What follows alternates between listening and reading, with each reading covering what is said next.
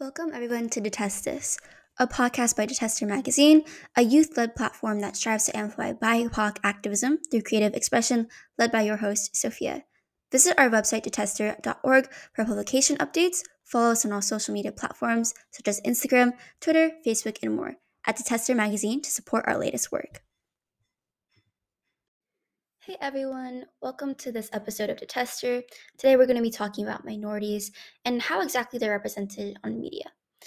And I want to start this off by saying it was not too long ago where my class, in the brief aftermath of a student presentation on Asian representation in Hollywood, had a discussion about Shang-Chi and whether or not it sized up to our expectations of a truly representative, worth the hype film.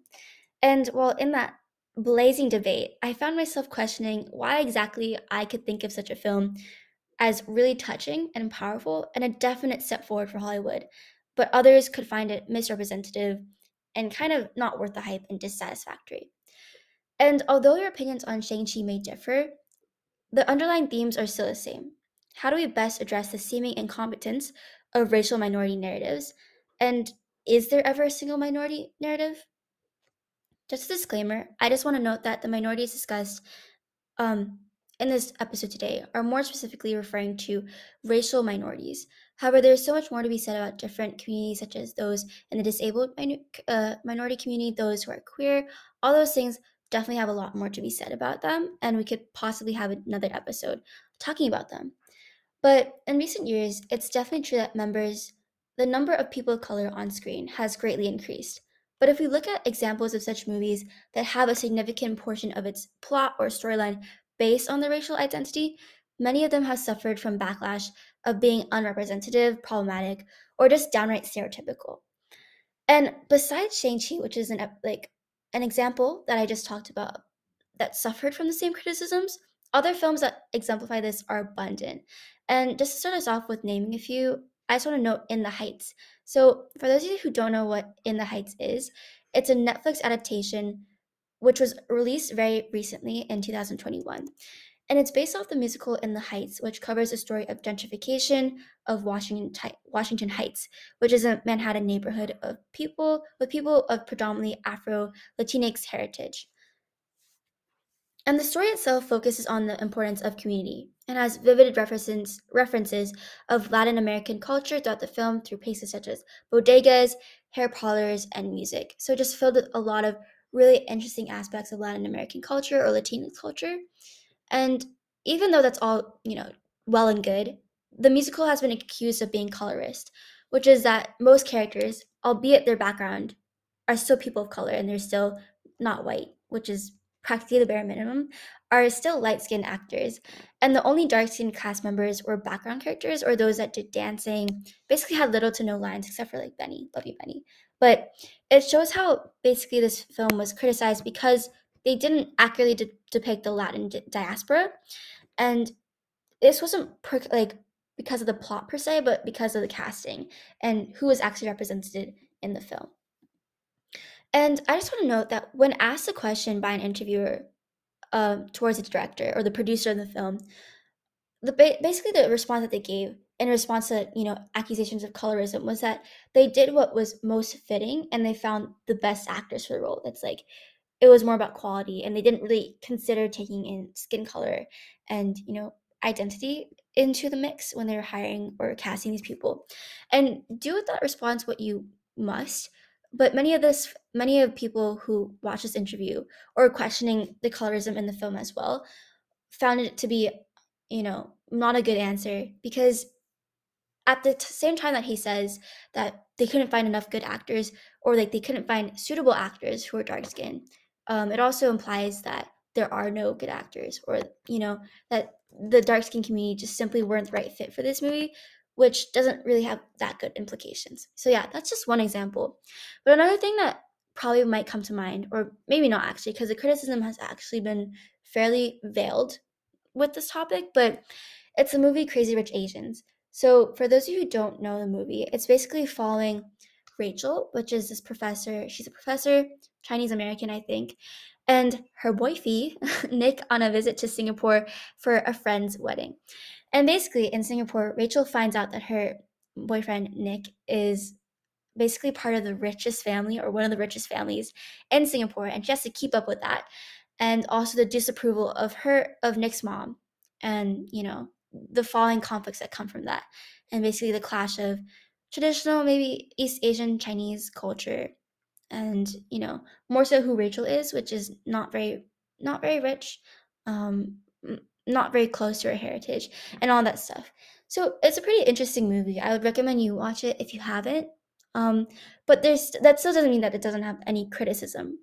So one thing that the movie has been criticized of is that it represents the glamorous and the elite of Singapore while leaving out narratives of the lower class, especially since the country has a heavy wealth gap that also reflects racial relations. So, like in the movie, you see basically the richest of the rich, partying it on, having a lot of fun, but we get little to no depiction of the rest of Singapore, or the poorer class people as well, which typically correlate to a lot of Southeast Asians and South Asians in general, which also exists a lot in Singapore.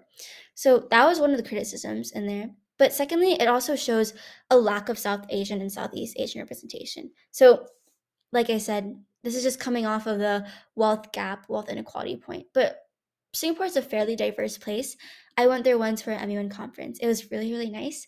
Um, yeah, but while I was there, I just couldn't help but notice that the city had, or like the city and the country had so many different cultures, different ethnicities. It was all really, really interesting, and I love Singapore.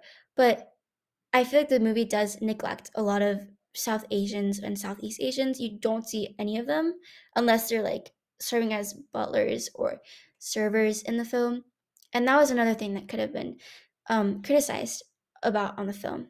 On the film, yeah. And lastly, and probably the most interesting, is that the film basically does nothing to actually create a new plot, a new genre for Asians or East Asians in specific. Whereas the same power dynamics, where you see Hollywood depicting a really rich family at the top who has a lot of power, a lot of money, very glamorous, luxurious lifestyle. What they basically did is they swapped the particularly like typically white character who would play these roles and just swap an East Asian character in there. It's a very, very Hollywood basic plot. And it basically shows how the film lacks kind of a complexity to it, wherein they just substitute, this typical like fairy tale.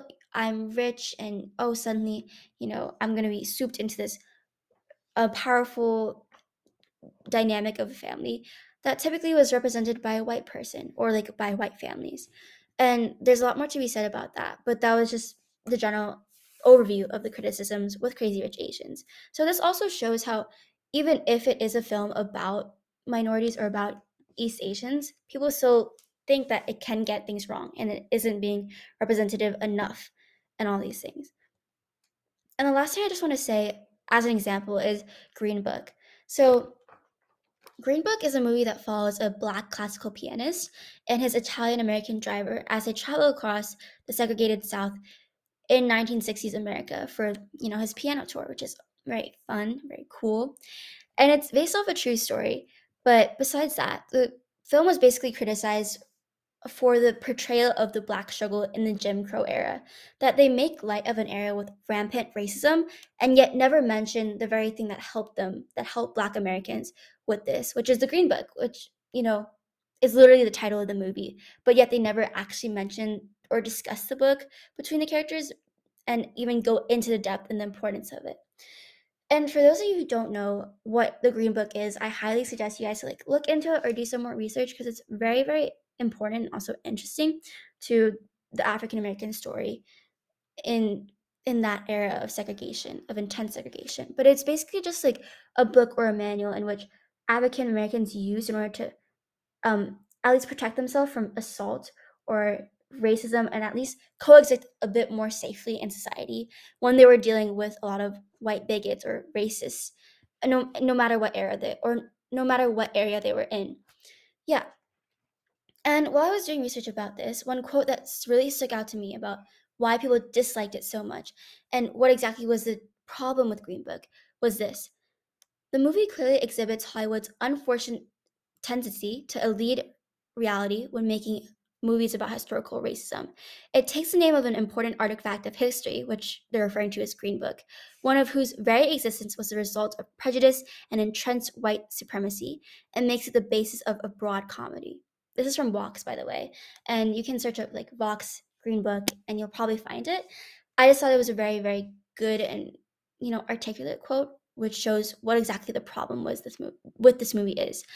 And even though it is a historical example, it still shows the portrayal of race, how the portrayal of race can easily be misguided, and kind of making light of the situation, making light of one form of representation for the community, for the African American community, and not show the entire story, as in they mistake the details of the Green Book. They leave out the nuance and the complexity of that and the role that it played in these people's lives. And, that just was a thing that people thought they could do better on. Yeah. So, of course, the criticism of these films were only a portion of how they were received by the general public. Um, if you're surrounded by people who watch these movies, you probably know that they all found it pretty interesting. And I'm not gonna deny that I was also part of that community. Or like I also thought that the majority of these movies were pretty good. I've never watched Green Book, but I have watched the first two, and I've also watched Shang-Chi. And during those times, I never actually thought explicitly about what was wrong with them until I did a bit more of a, diving in, doing more research about these movies. And then I found such criticism about it. But that got me to think that most of these minority films are often celebrated regardless of content.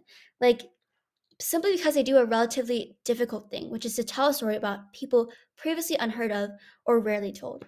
So, if you think about it, at least for me, I feel like the bar for representation for Asians on media is extremely low. Like, as long as it's not a blatantly racist character, I'm probably going to be happy seeing someone who looks like me or who is also Asian on screen, simply because of the fact that like I just don't see them that often. Like my first thought when I see an Asian character is, oh, Asian representation, let's go. And that means, or at least that means that the bar is so low, I think, on first sight for many of us. And it's very sad. But I think just goes to show that a lot of us feel so deprived of this representation that often it's going to take not a lot to please us, which is a good and both bad thing. We can think more about that. But for those reasons, it's so important to recognize why exactly media representation is something so powerful and deserving of awareness. Personally, seeing people who look like me and have cultures similar to me is something I find both moving and really just nice to watch and comforting to watch. For more information about like how bigger breakdown of how exactly movies and media impact us, I highly recommend doing a bit of an online search to see studies or articles that elaborate more on such topics. And these are only a few examples, whereas I'm sure of many of us listening can think of many more that have misrepresented um, a community or minority. And we personally felt like that wasn't good, that they could have done better. So, given that the representation of the minority experience is often misconstrued or misrepresented, that raises the question, is there a minority experience in and of itself? And for the time being, I just want to note that I think the answer is no, because minorities in our experiences, or just humans in general, all exist on a spectrum. There is no grouping of one experience, and there never can be. Just like how both you and I can be East Asians or, another race or another ethnicity, there's no saying that our experiences can be, as an East Asian, exactly the same. And because of this, there is no authentic way of expressing people, but there are authentic ways of expressing certain experiences of certain groups. So, where exactly do we go from here? And I just want to introduce a concept or ideology, what have you, called multiplicity. And even though it's not specifically used in like a race based context, it has a lot of different meanings in different areas, like in philosophy, Michael Foucault, in mathematics, a lot of different things. Like multiplicity, you might have heard it in these different things, in these different areas. I'm pretty sure I pronounced that guy's name completely wrong. But yeah, so basically, in a lot of different fields, multiplicity means a lot of different things. But if you know roots or just if you can like guess from the name what it means, it they're all talking about like multiple perspectives and multiple origins, hence the name multiplicity. And I feel like this can also be applied to race and our perceptions of minorities and media. So, in order to improve our outlook on minority representation, we should strive towards consuming different stories from different sources and keep in mind that reliance on one story to portray all one of minority groups is dangerous, right? So, the way that media portrays certain races or ethnicities can often lead to skewed impressions, no matter how small. Like, logically, if you think about it, it just makes sense, right? If you see a character always being portrayed in a certain way, you're likely to internalize it and accept it as the only lens to view that group in. And the effects of this have increasingly been proven. So, for example, a 2011 study by the Opportunity Agenda revealed that the misrepresentation of Black men in media has real life implications. So, negative mass media portrayals were strongly linked to with lower life expectations among Black men. And there's also a lot of interesting studies about how minorities or people of color are treated within the medical field. Like, if you just think about it, lower life expectations equals bad treatment in the medical field. And these portrayals reinforced in print media, on television, the internet, fiction shows, like in video games, these all shape public views and attitudes towards men of color. They not only help create barriers to advancement within our society, but also make these positions seem natural and inevitable for many of these people of color. So it also shows how these media misrepresentations create problematic attitudes within audiences, not the least of which being a persistent antagonism towards Black men. So because of this is just like kind of a very big or big impact example of how media misrepresentation can affect different people of color, specifically in regards to Black men. But it's just really scary to see how much power the media or how much power television, movies all have over us, because if we continue to see people portrayed in some sort of light, um, it not only can skew our perceptions of them in an unconscious manner, but also result in our treatment and how we actually see and deal with these people and their struggles in real life as well. So, multiplicity based in a race based context means seeking multiple truths rather than just one authentic experience. To be realistic, most of our experiences probably come from large and powerful corporations. For example, Disney and Marvel, who basically have like a power monopoly on the movie and film industry. And we've watched since we were little, right? They have the power to market towards the most common individual, and they're the most popular or trending in general. Like, Marvel comes out with a movie, a blockbuster movie, every single year, or like every 2 months. I don't know, that's an exaggeration, but you get the point. And even though watching the newest Marvel movie in theaters or viewing the latest Disney Plus TV show may now include more stories about people of color, by no means should you believe it as your only source of minorities and the experiences that they go through. So, when minorities are only represented as one, it's easy to leave out other experiences and ideas that also exist and perceive communities as monolith, which, wow, what a coincidence. That's the title of this episode. So, for example, just of like this phenomenon, let's look at the stereotyping of Asian Americans in Hollywood, which I'm sure a lot of you guys probably have heard of or know about. So, by perpetuating a singular identity or core characteristics of what Asians should be, such as a model minority, or portraying Asian women as submissive and docile, Hollywood continues to deprive Asians of well-rounded, dimensional characters that are more than just a stereotype. And it's dangerous to accept what one sees in the media or what one sees on the big screen as the only Asian identity, because the Asian population is much more diverse and has a ton of different people, regardless of how they are portrayed on TV. So, this just goes to say that the things that you watch on television that come from one source, come from one big company, often are not the ones that you should rely on to perceive them as. And to this, you might say, well, of course not. Like, I'm not dumb. Like, I know if I see an Asian who's like a tech nerd on TV, I'm not just going to internalize that. But oftentimes it is unconscious. And the more that you see of some person, the more you're going to be like, I'm used to seeing them in this light and in this light only. And that's why it's so dangerous to just keep on digesting the same story, the same narrative over and over. And that's exactly why we need multiplicity. Okay, so now that we've laid the groundwork for why multiple perspectives or multiplicity as a concept should be applied in the way that we intake media, what's the next step in realizing the problem? So, while Zena and I were doing research for this episode, something important that we discussed was the answer to expanding good representation really can't be found in big corporations in the capitalist structure. Um, what are the reasons for this? I think for one, Hollywood is probably the most surface level, fast and furious way of digesting stories and seeing people different from you, right?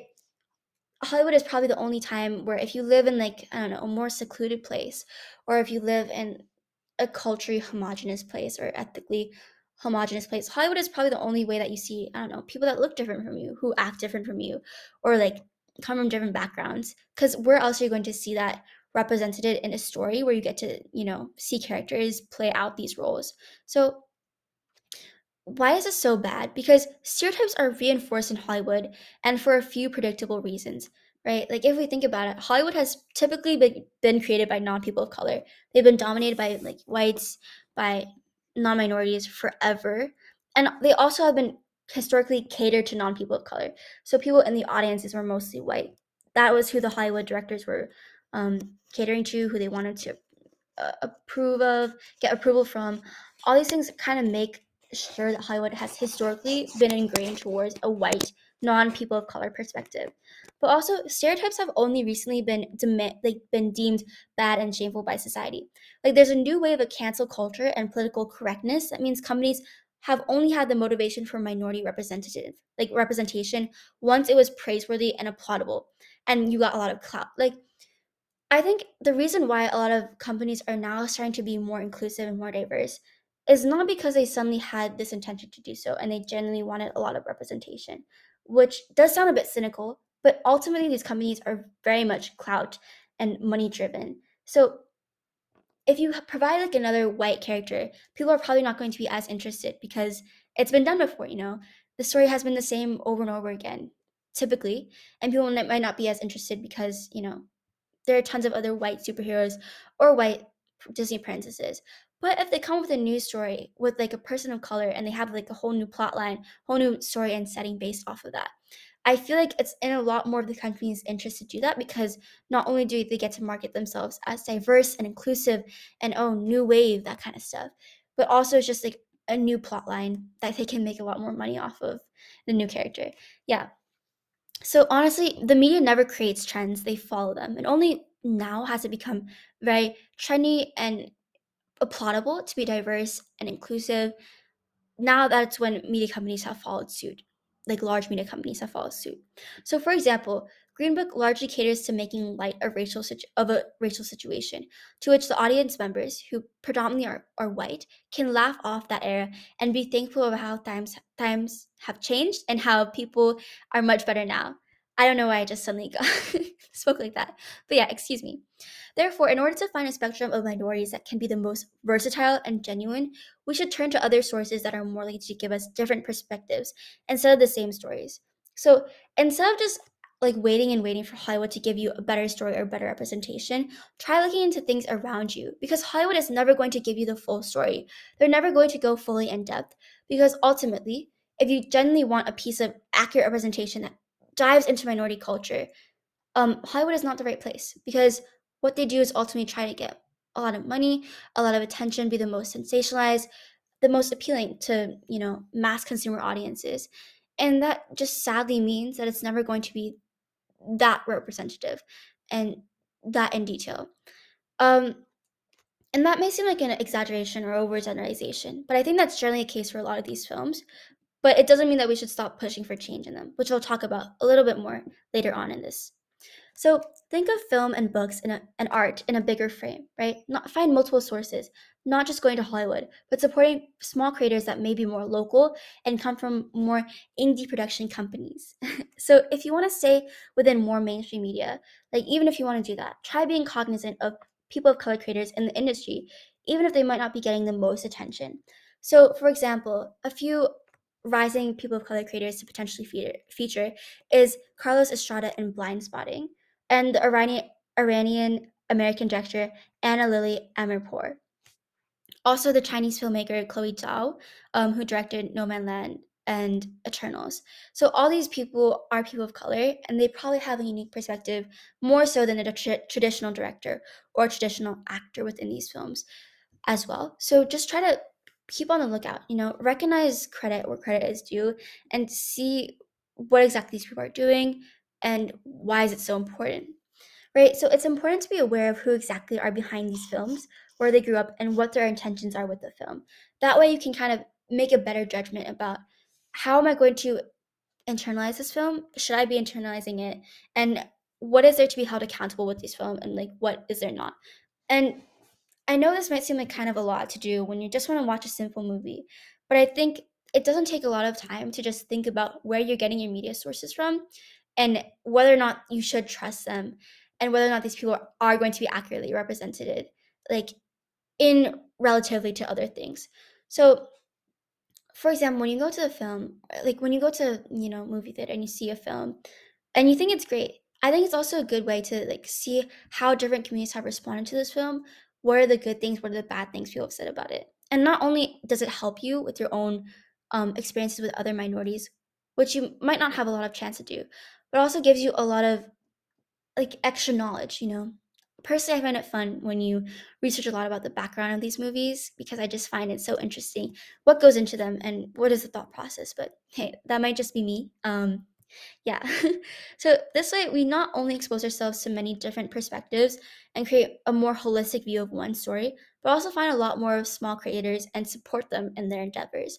So this is not to say that you can't still support Hollywood or big name movies, because I think at the very end, we still have to admit that they show an effort and probably still represent a lot of people's experiences, even if it might not all be accurate. So you should applaud their efforts and encourage them and recognize that it is a step forward, but keep those who produce accountable and make sure that the stories that you are supporting are actually stories that should be supported and that, do a general good in representing people. So I think this ties back ultimately to the question and the conclusion I came to Shang-Chi, which is that personally I found the film was a step forward, a historic one at most, like at the very least, because it does so much to actually like center the story around a main character of like East Asian descent and actually show him and portray him in a masculine, I don't know, cool way instead of the typical East Asian weak, badly spoken, you know, character that we've seen a lot of times that it might be a little bit hard for us to talk about because it's just so offensive, so racist. So personally, I found the movie very moving, but I can definitely see the criticism that surrounds it, and I want to support and make sure that the criticism is heard so that we do better on future films to come. So this is to say that like it's a win-win, right? So even if you don't have the movie in your background or like have the like a big name Marvel movie in your toolkit, if you go around and you support smaller films, smaller theaters, and different perspectives, you're more likely to find things that actually suit you and give you the representation that you need, but also support smaller creators and smaller audiences in of itself, right? So, in conclusion, there is no one minority experience, and the things we watch and read should reflect that. However, this does not mean that we can't appreciate or critique the media that we see, but just keep in mind that this is not the end all of the media that we want to do, and that there's still countless of opportunities to do better, to represent more stories, and just generally expand the audience that you're catering to. So, even though media should be found from all sorts of sources, the paradox is that Hollywood representation is still important, even though it will never be perfect. And it should not be counted on for solid representation, but it should be counted on for good and decent representation at the very least. It reaches so many people that is worth, and that is worth something, but it cannot be the basis of evaluating and including multiple minority perspectives in media. That we have to conclude is something that you should do yourself, and finding different sources and different representations is something that is both fun but also extremely, extremely rewarding if you want to have a more holistic view of minorities that you typically don't have from Hollywood or from big media. So often one story is not enough to understand a library that is the culture of one race or one group. So we should always keep that in mind, and therefore we come to a conclusion with this episode. Thank you for joining us on this episode of Detest This. Be sure to follow us at Detester Magazine on all social media platforms and visit our website, detester.org, for projects, publications, events, and how you can get more involved with us. Thank you again, and be sure to tune in to our next episode.